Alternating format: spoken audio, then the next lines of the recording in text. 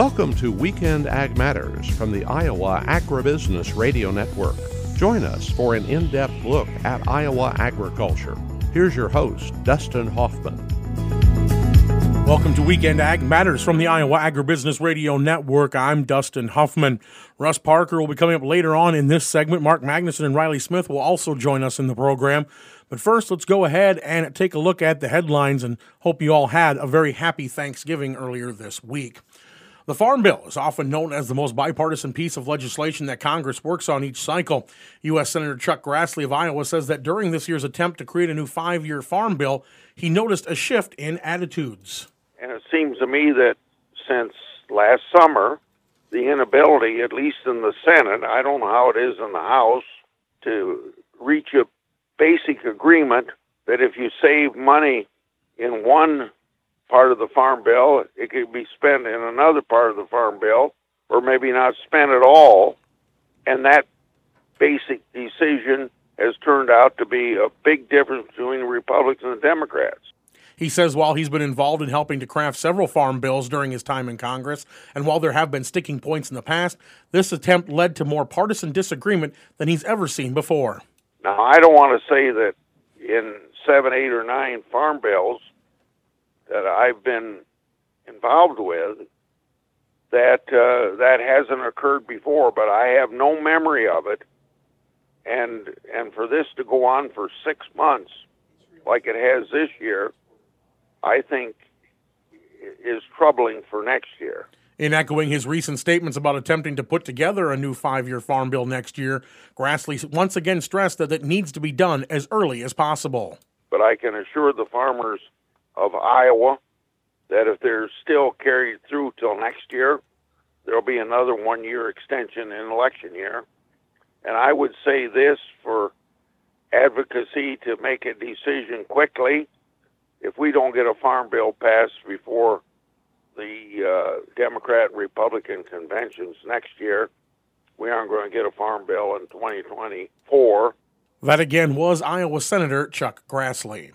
The National Corn Growers and 16 state affiliate associations joined more than 140 allied national, regional, and state commodity organizations opposing changes to USDA disaster relief.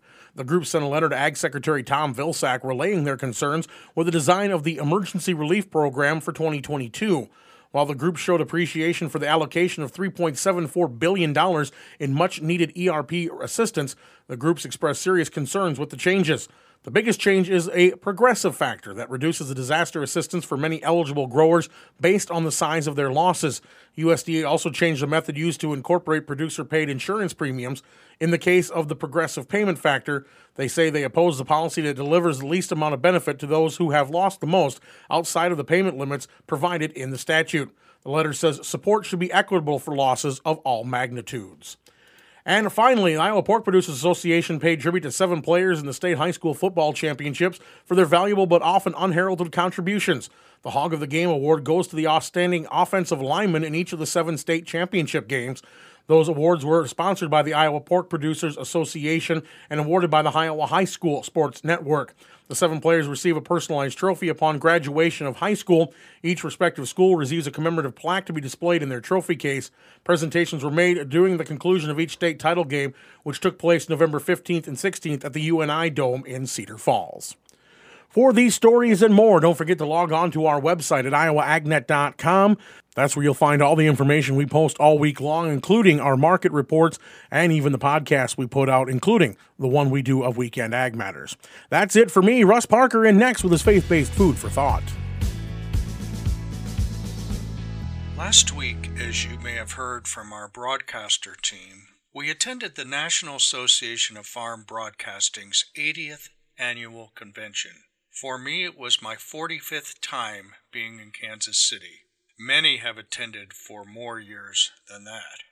So many of those attending I count as my business family, and I look forward to the conversation, the handshakes, and the camaraderie. And every year it seems that friendships get renewed, even after years of not seeing each other. Seems we're always older, but we pick up right where we left off. And new relationships were forged as well. For example, we had 2 young people from Iowa State job shadow our team for a few hours. Both ag communications majors, they got a full dose of what the broadcasting team does every day. Interviews, writing, recording, editing, posting content, etc. I'm sure they learned a whole lot more about us at the end of the day. And they've got a chance to start their memories at an NAFB convention. And we in turn got a chance to interact with some very talented young people who have a passion for agriculture. At this convention, there are lots of celebrations, awards for broadcasting excellence, recognition for hard work, and excellent journalism. And in all of this, there's a time when those who have passed away during the year are remembered. And no matter how I prepare myself, I get caught in recalling those who I have known.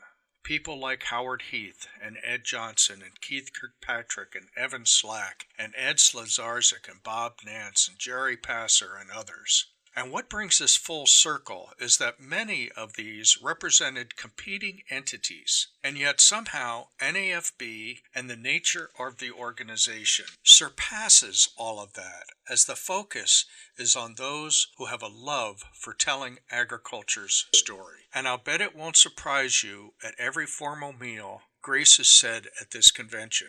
And this year particularly, I felt a common thread amongst us that whispered to me, Jesus Christ is alive and well and present in this organization. And more times than I can remember from the past, conversations focused on confirming our relationships with Christ, leaning on Him for strength and support beyond our own understanding, and giving thanks for the blessings of being involved in agriculture.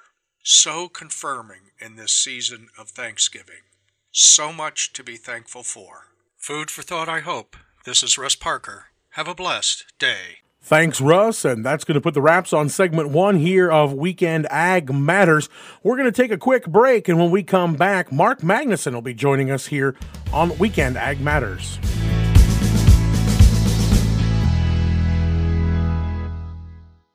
If you thought soybeans were only used for tofu, think again.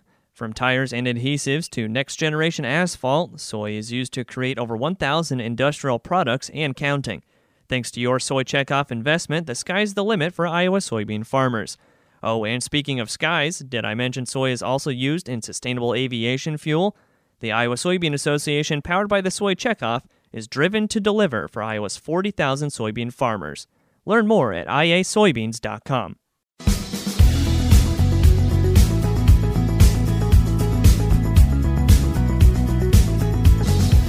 Welcome back to Weekend Ag Matters.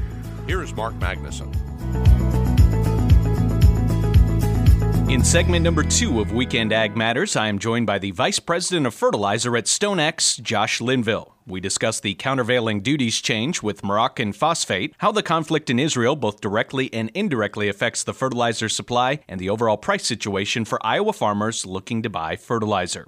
Josh, we've had a lot of interesting developments in the world of fertilizer here very recently. Let's start off with the situation for the countervailing duties coming from that phosphate from overseas. Could you explain the whole process, maybe for those who aren't that well versed in it? Yeah, let's back up to summer of 2020. Phosphate values were at very, very low levels. North American manufacturers were having to curtail production because it was literally at or below their cost of production. And they were looking for protection. When you look at it, the U.S. government imposes pretty strict regulations as far as what they can do, what they have to do after the mines are done, things like that. Other countries around the world don't have those same restrictions, and so they're looking for help. Ultimately, we put countervailing duty rates against Russia and Morocco. Now, they have been fighting it ever since then, and we finally saw a breakthrough here in the last few weeks. Unfortunately, Russian product has continued to come to the U.S. market. There was a Fosagro company based there. Their rate was about 9%. They were willing to pay that rate and continue to come here. They just changed that rate. They moved from 9% to the upper 20 percentile. So unfortunately, that should effectively cut them out of the marketplace. On the fortunate side, the win side of this situation is Morocco was set at 20%. They moved them all the way down to 2.12%. That was a huge win. Everybody got very excited, like, oh, prices are going to tank, supplies are going to come here. We're in very good shape. Unfortunately, we kind of had to take a step back and say, calm down. That's probably not the case. The Chinese government has recently imposed restrictions on exporting phosphate. And they're the global leader as far as exports go on a normal basis. And Morocco doesn't want to pay anything for a duty. So if China is no longer there exporting, they've got plenty of demand around the world they can continue to go to. they're going to sit there and say, yeah, thanks for getting it to 2.12%. If you'll drop it another 2.12%, we'll come. So we don't think they're going to come because they start flooding the market, that their argument just doesn't hold water anymore. So we don't think that they're coming. We think that we lost Russia. Things probably stay tight on an S&D perspective through next spring at least. There are still challenges against the duty rate. They might come to some sort of fruition come February, March. We've got to wait and see. And the other part of that I didn't quite understand with the Moroccan situation is that we were expecting, some type of a change in the duties, but we thought it was going to take a little bit of a longer time period. And all of a sudden we had a decision just like that. It switched on a dime. How did that happen? Yeah, that's the problem. There are so many different challenges going on to this thing that everybo's getting everything mixed up. And truth be told, I can't sit there and say that I'm an expert in it. This stuff starts getting into legal speak I can't even begin to comprehend. But the changes that were just made, Morocco was originally, it was suggested to move them from a 20% down to 15%. The Fosagro Russian company, they said moving from 9% to 50, I think it was 53%. Well, they only moved them up to like 26.5, but it was enough to make the change. The Morocco thing to 2.12 was a major surprise. These other challenges that people are talking about taking longer, these are the ones where people are saying the duty rate in general is unfounded. There is no need for them. This is the round that we don't think we're going to get the answer until February, March. Josh, unfortunately, when we have turmoil in the world, especially when it comes to conflict, it usually ends up affecting the fertilizer market, it seems like, in some way, and that's currently happening now in Israel, isn't it? Yes, it is. And there's a lot of direct impacts. There's a lot of indirect impacts. From the potash market, Israel is the fourth largest exporter of potash in the world. And of course, it doesn't touch on the humanitarian situation, right? I'm a fertilizer guy, so that's what we focus on. We watch that very, very closely. Now, there has been no attacks on that operation. The supplies have continued to roll. They haven't had to slow down whatsoever. But what we're watching, it takes one rocket in the wrong place, and all of a sudden that whole storyline changes. So we're watching that very closely. Indirectly, we have seen energy prices go up, which of course means nitrogen prices have to go up with it. We are watching countries like Turkey and Syria and mostly Iran. People don't understand the number of tons of nitrogen that flow through that Persian Gulf. Now, if all of a sudden Iran starts to enter the mix and we start to go against them, everybody will talk about oil shipment. That will be the news story. But we cannot say enough about how many tons like urea move through that corridor. They will be just as impacted as every oil ship that moves through there. So a lot of indirect stuff, a lot of direct stuff. Fortunately, we haven't seen the steps towards that, but every single morning I wake up and it's the very first thing I check. I pull up the news agency to see, did Iran or somebody else do something, and does that change our outlook? And unfortunately, Josh, the last time we talked, we were talking about the impacts of the Russian and Ukrainian conflict on fertilizer. Has that situation at least improved? Obviously, Russia is still in Ukraine. That still keeps us weary that something could change, but Russian exports have continued for fertilizer. That is one sector that hasn't largely been touched. Now, countries like Canada and Australia put sanctions on their fertilizer, but most of the rest of the world said, nope, we're going to keep bringing that product. So that was a very big fear back in March, April of 2022. That was unfounded. Fortunately, they've continued to come. We're watching it very closely. It's on the list of low probability, high impact situations we're watching. Josh Linville, Vice President of Fertilizer with StoneX. Josh, is there anything you'd like to let our audience in Iowa know about when it comes to anything else that you're keeping an eye on and tracking? We need to continue to watch everything around the world. Things halfway around the world can absolutely affect you. I don't care if you're the smallest or the biggest person in Iowa. It will have an impact. But don't forget about the home factor. We have to keep eyes on our home area. Logistics, very big thing. The river system is continuing to struggle with water flows. If that thing shuts down again, gets very low, our rates go up. You could see me talking about New Orleans, Louisiana values dropping by $20, but you could also see your local price go up 10 if that logistical chain gets stressed. So continue having those conversations with your supplier, with your retailer. Don't look at that as adversarial. There's a lot of risk still in this marketplace. There's still a lot of volatility. The more conversations, the better suited we'll be to get through this next fall and next spring. And I'm going to ask you to dumb it down for me specifically, Josh. Right now, our current situation, you're going to buy some fertilizer or line some up. Situation good, bad, or ugly? Much, much better than spring of 22. Still not quite as low as we'd like on some of these values. Phosphate values are still on the high side. Potash looks very good. Urea looks like it's getting down to a level it should start bottoming out. Anhydrous is on the high side now, but a lot of the fall stuff is already locked up, and we don't have spring programs yet. UAN is well priced, and we haven't seen that price move in several weeks. Best thing I can say is if you look at your inputs and you say, I like these values, consider selling some grain against it to make sure you lock up the value. If you can call the low of the fertilizer and the high of the grain market every single time, good work. But most of the time, that's pretty tough to do. So we can lock in the value. That's where we want to be. Thanks so much, Josh Linville with StoneX. All right. Thank you, sir. That is Josh Linville, the Vice President of Fertilizer with StoneX. And that wraps up segment number 2 in this week's edition of Weekend Ag Matters. Up next, Riley Smith will close out this week's show with segment number 3 of Weekend Ag Matters here on the Iowa Agribusiness Radio Network.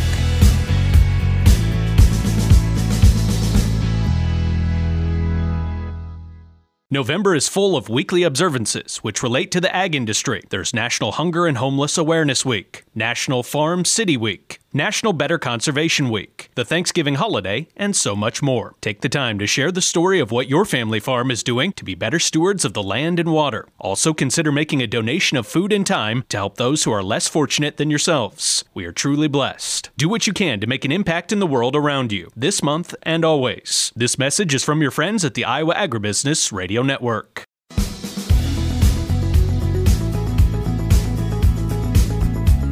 Welcome back to Weekend Ag Matters. Here's Riley Smith.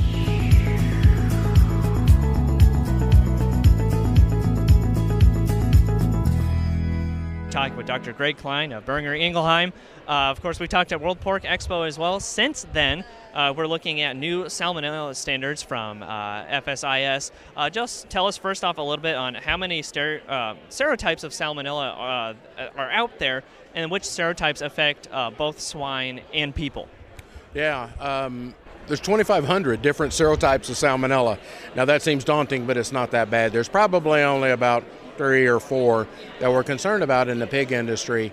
But realistically on that transmission, the Salmonella typhimurium, the monophasics are 2 of the strains that we would see in humans and in pigs and has some importance.